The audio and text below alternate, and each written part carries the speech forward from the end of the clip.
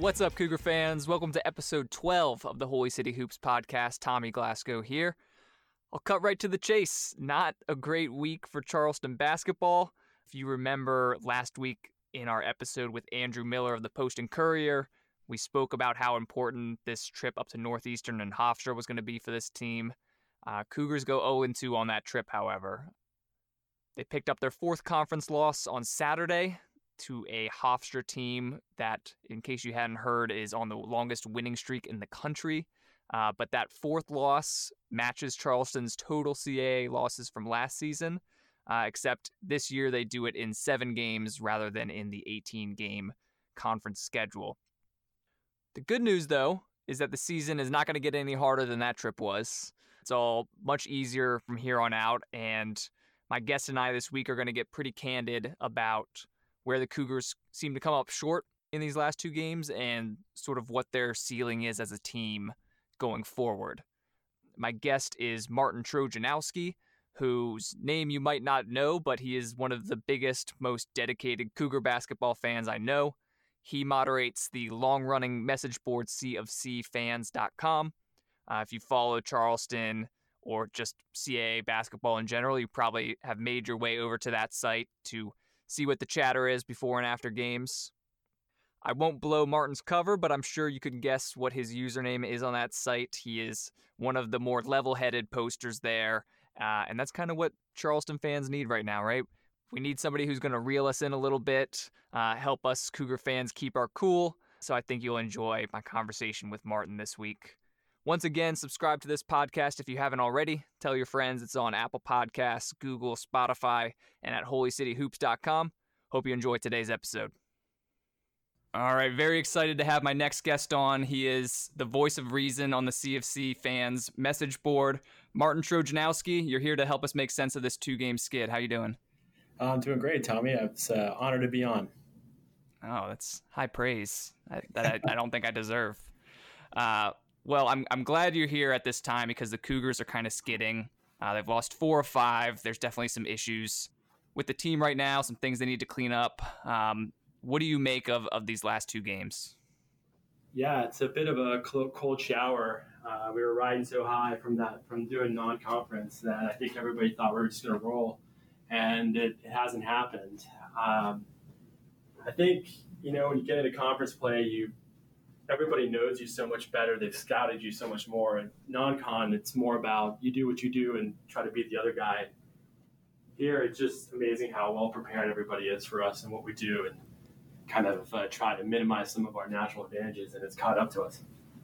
I was trying to diagnose what the issues were. I know everybody has their different theories, whether it's a lack of leadership, if it's kind of a lack of the competitive edge that maybe the team had last year when they were trying to go out with, when that senior class was trying to go out with an NCAA tournament bid. But the familiarity from CAA opponents is definitely something that probably factors in.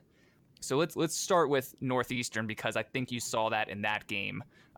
Sean Osias absolutely swallowed up Grant Riller, and the team did not seem to be operating at full capacity on the offensive side. Yeah, well, Bill Cohen is going to be one of the best, one of the best X's and O's coaches in the CAA. And he plays a chess match with Earl every year, and they probably defend us better than any team in the CAA. And back in years past, when you could roll out a lineup of Joe and Grant and Jarrell and the criminally underrated Cam Johnson, it's so much harder to beat us because anybody can put points on the board. And now when so much of the focus is on Jarrell and Grant who do what they do, it's easier for a master like Bill Cohen to shut us down. And basically he was daring anybody else but Grant and Jarrell to beat us. He made Grant run through a wall of people, and every time Jarrell got the ball anywhere near the post, he got doubled. And it was tough. Yeah, I think you kind of saw the shortcomings of the supporting cast there. Not really a third scorer in that game, which the team kind of needs every game. Galloway struggled to hit from outside. Marquise Pointer, was maybe the third scorer in this game, but he took 10 shots, which was more than Jarrell or Grant took. And I said this on the message board. I mean, Marquise Pointer gets a lifetime pass from me for what he did in the CAA championship game, but him taking more shots than anybody on the team is probably not a good sign. Yeah, I think Earl's just made a conscious decision to get Marquise up to game speed as quickly as he can at the cost of maybe early results. The problem with Marquise is he's not a big guy and he's not lightning quick. He's a great player, a heady player, but he's going to struggle when he goes in the trees because he doesn't have quickness to rely on, nor does he have size. And I think he's still a shade slow from last year, and I'm hoping that changes. But you can definitely see some of the deficiencies. Yeah. So that game starts off sort of a classic rock fight in the first half. The teams go into the break tied at 23. Northeastern was 0 for 14 from 3, but Charleston had 10 turnovers, more than they typically have in a game they had in the first half.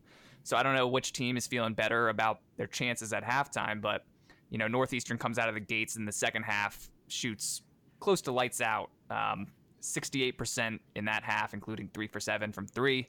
And they start to pull away. What did you see from them?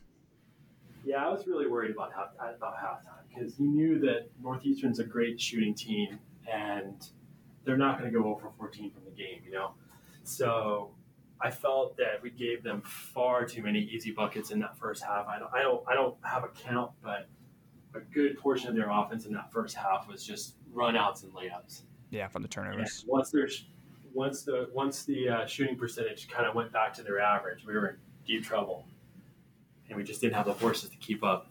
Yeah, I felt like we played good half court deep. When they were just playing half court offense against us, we generally played well. But late in that second half, Bolden Brace, who had a great game for them, hit a couple really tough shots right at the end of the shot clock, and they just found a way to win it. They're a good team. So I'd like to get your opinion on this because I still don't know what to make of the Cougar defense. We obviously are tops in the league in points allowed, but I feel like a lot of that is pace. In terms of shooting percentage defense, we're middle of the pack, and the CAA is not a great defensive league right now. So I know we keep them under pace from 3, but you look at their numbers from 2, they shot almost 80% for the game from 2. And I know a lot of that is scheme, running guys off the line and things like that, but I don't know if the Cougar defense looked as good as 69 points on the box score shows. What did you think? It's some of that's just clouded by the fact that they had so many runouts. And I think Pushitza had a couple plays where he just went coast to coast and hit a layup. So we gave them a lot of easy buckets. And so it's hard to measure the rest of your half-court defense based on such a large chunk of their points coming from that. But I see what you're saying, and I think it's just that you lose a fantastic defender like Cam Johnson, and there's going to be some regression on our ability to play D. Yeah, that's true. So the team, maybe they have an okay game defensively. 69 or 60 points for the Cougars. Again, just shows those offensive limitations. Couple, guys on the bench who stood out. Miller had a nice game with 8 points and 5 rebounds. He had that and one, which was pretty clutch. Jalen Richard, 9 points, hit a 3, but he did have 3 turnovers in just 15 minutes. I know some people are saying he needs to get more time. I think you kind of still see freshman moments from Richard, and Sam Miller is still kind of working his way back. Sam Miller is I like Sam Miller. He's a great player. He doesn't give you quite as much defense as Nick Harris does, but he's a little bit more agile, and he's obviously far superior in his offensive game.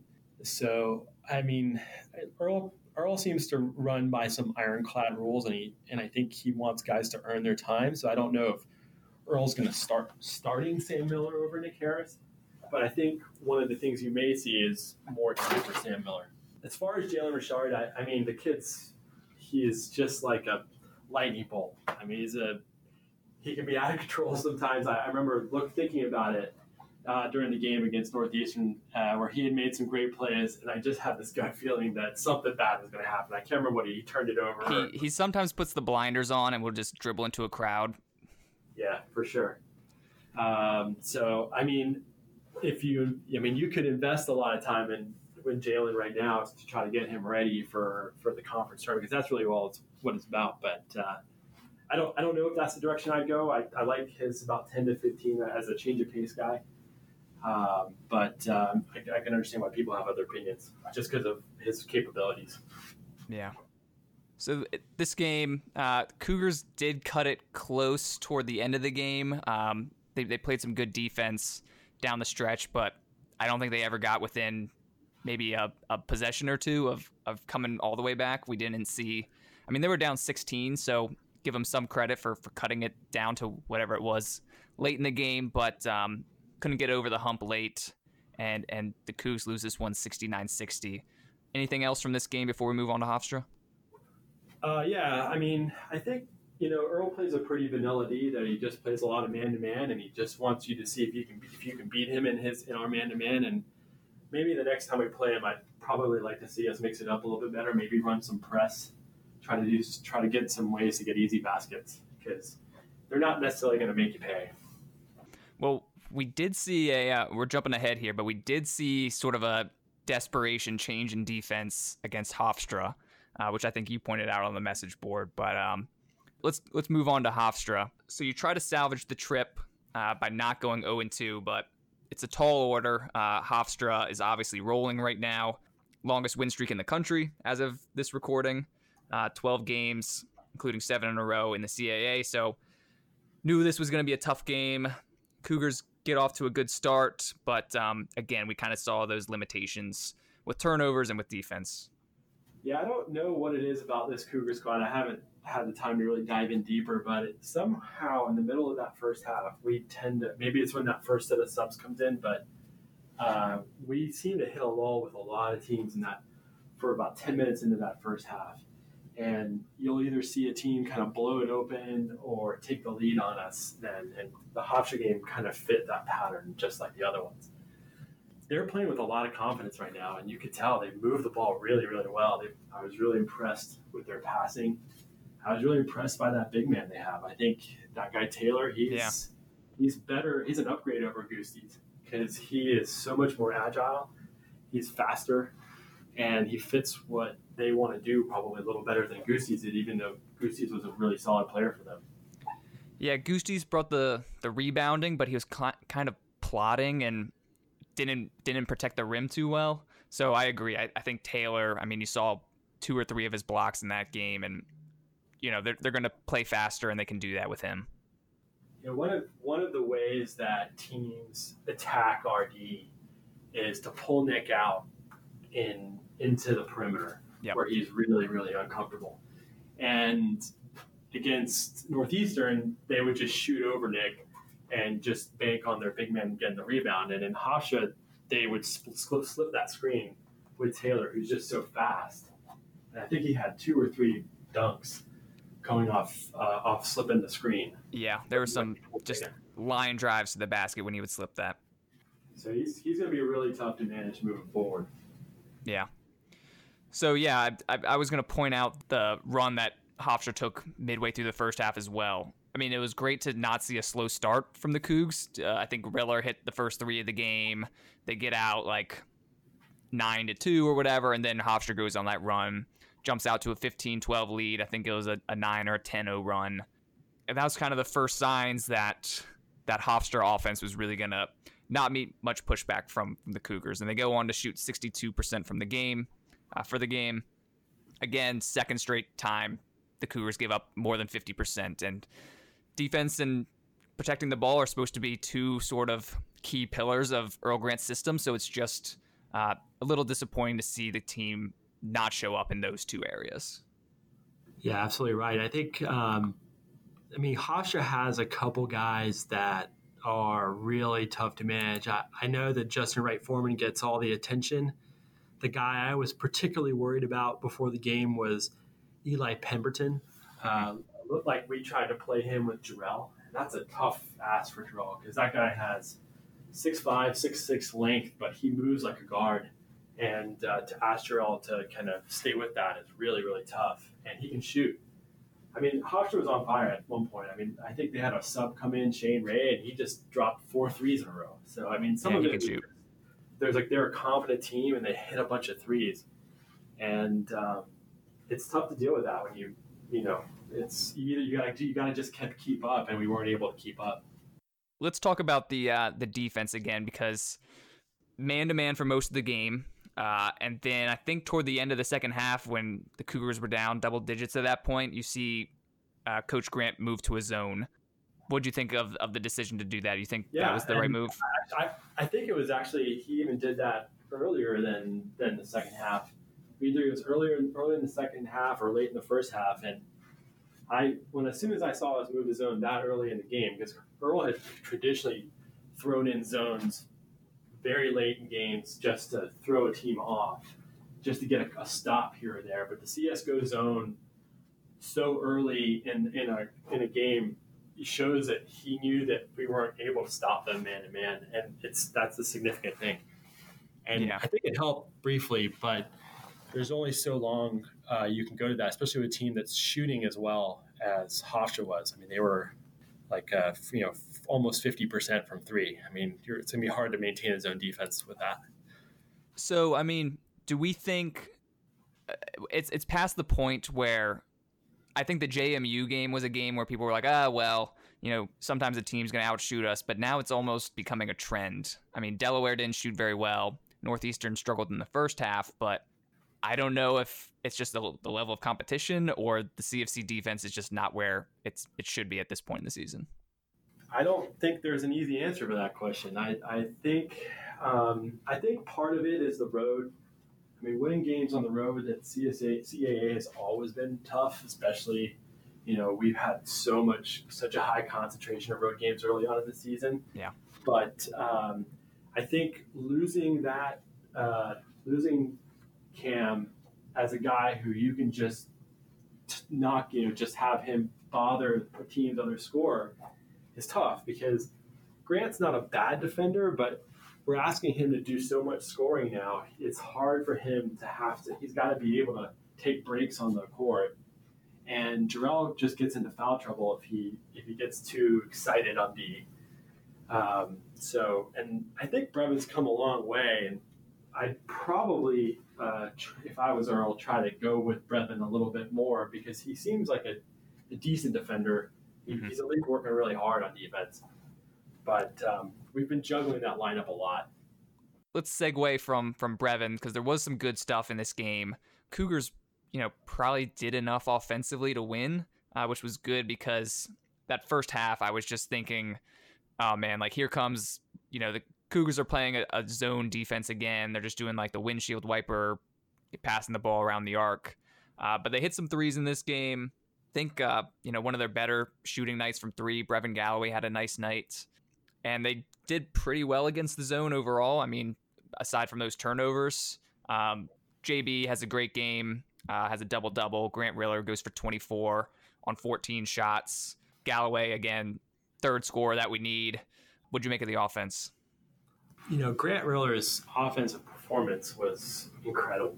He only missed like 3 shots. And kind of saying to what Andrew Miller said last week, I think in these kind of Clash of the Titans, top of the conference type games, you're probably going to have to ask a guy like Grant that you can't score your 24-point average.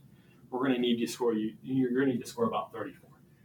And he's just going to have to be a bit more selfish in these games and just do more, especially if he's having such an easy time scoring. I mentioned on the message board too that he only had 2 free throw attempts. Yeah. And those were technical free throws. So they never called a foul on Hofstra, which I thought was a little home cooking there. But but he's going to JB and Grant are just going to have to pull more of the load in these type of games, as long as they're not in foul trouble. Yeah, and I think both of them, showed up. Brantley goes 19 and 12 with 5 assists. But again, it's just the turnovers and the layup line defense that they just couldn't stop Hofstra from putting the ball in the hoop. And it was more about defense than our ability to score in that game for sure. Yeah. So if you're Coach Grant, what's the focus in practice this upcoming week? I think some of the supporting cast has lost a little bit of confidence. Jalen McManus hasn't responded very well, I think, to Miller kind of inching in on his minutes.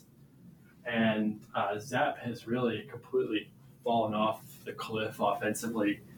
I think the focus has to be on kind of getting back to basics and just getting some confidence back in these next couple games, getting some wind in our sails.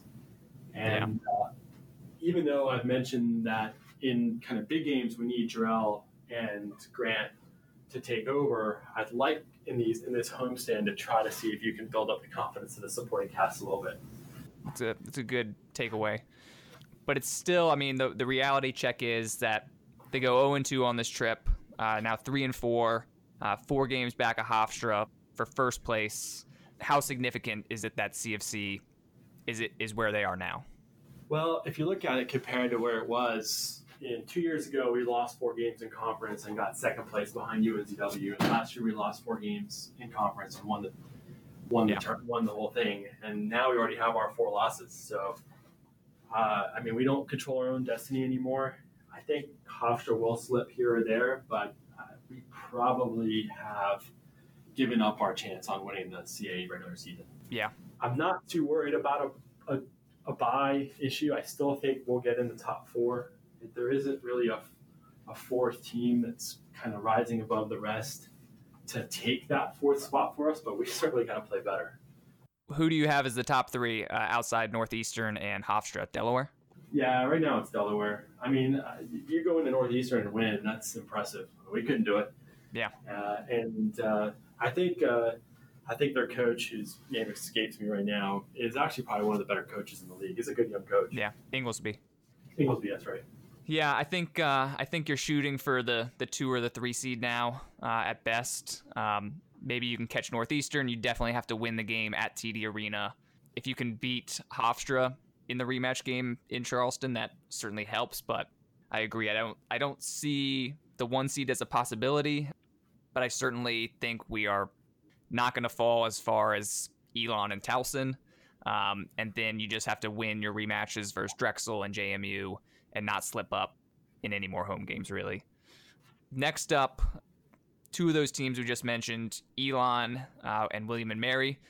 Are you at the point where those are must-win games? Oh, yeah, for sure. Those are must-win games. Yeah. Elon shoots a ton of threes. They're amongst the highest, I have to check before this, but they're one of the highest 3-point attempt shooting teams.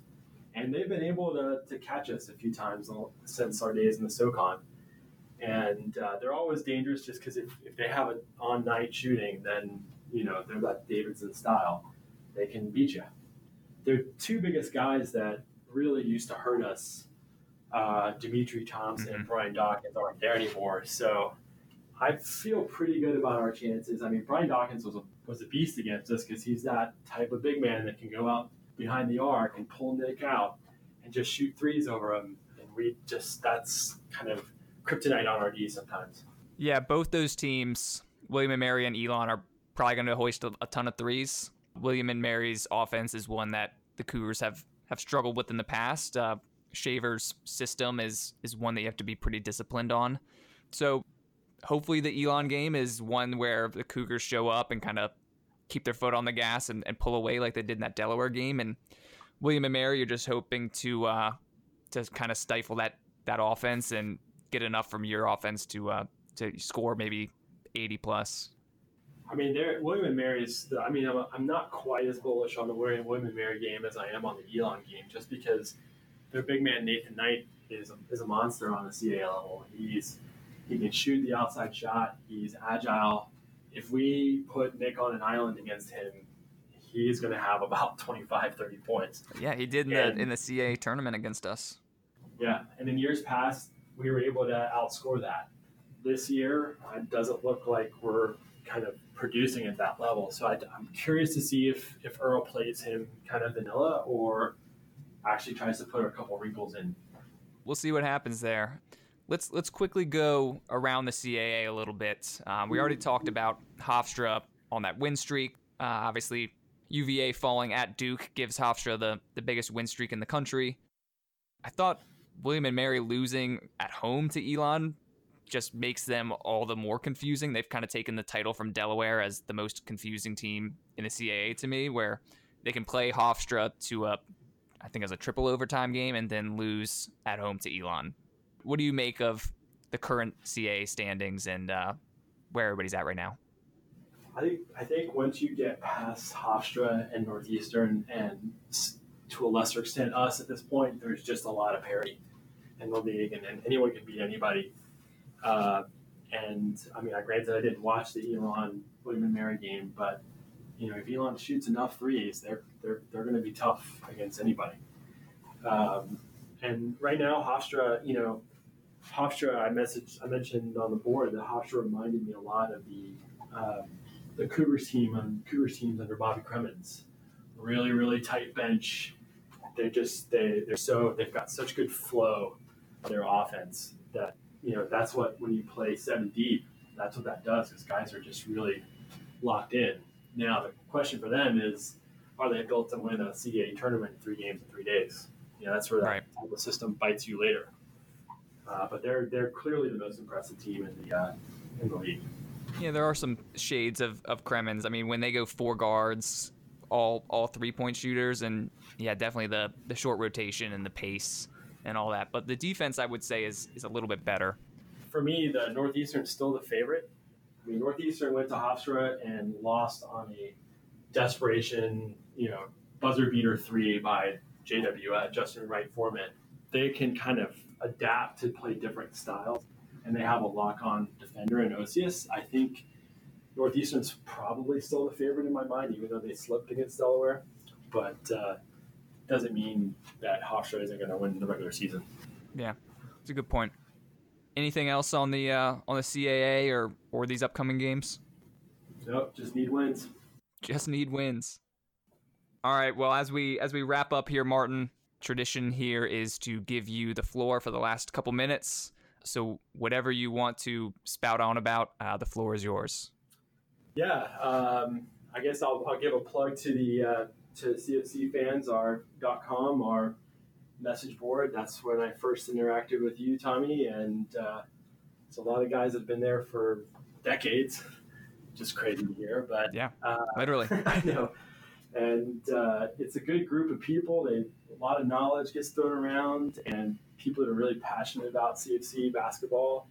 And for folks like myself, who's moved away from Charleston, it's a way to connect with folks that really want to talk CFC basketball. So if you're ever looking for people to interact with, or you just want to get a write-up of the game, or you want to hear about those new recruits, CFC Fans is a great place and a great resource. What if I have a hit list of people that I want expelled from the platform? As a moderator, can I pass that to you and you can take care of them? Yeah, we try to give people a pretty long leash.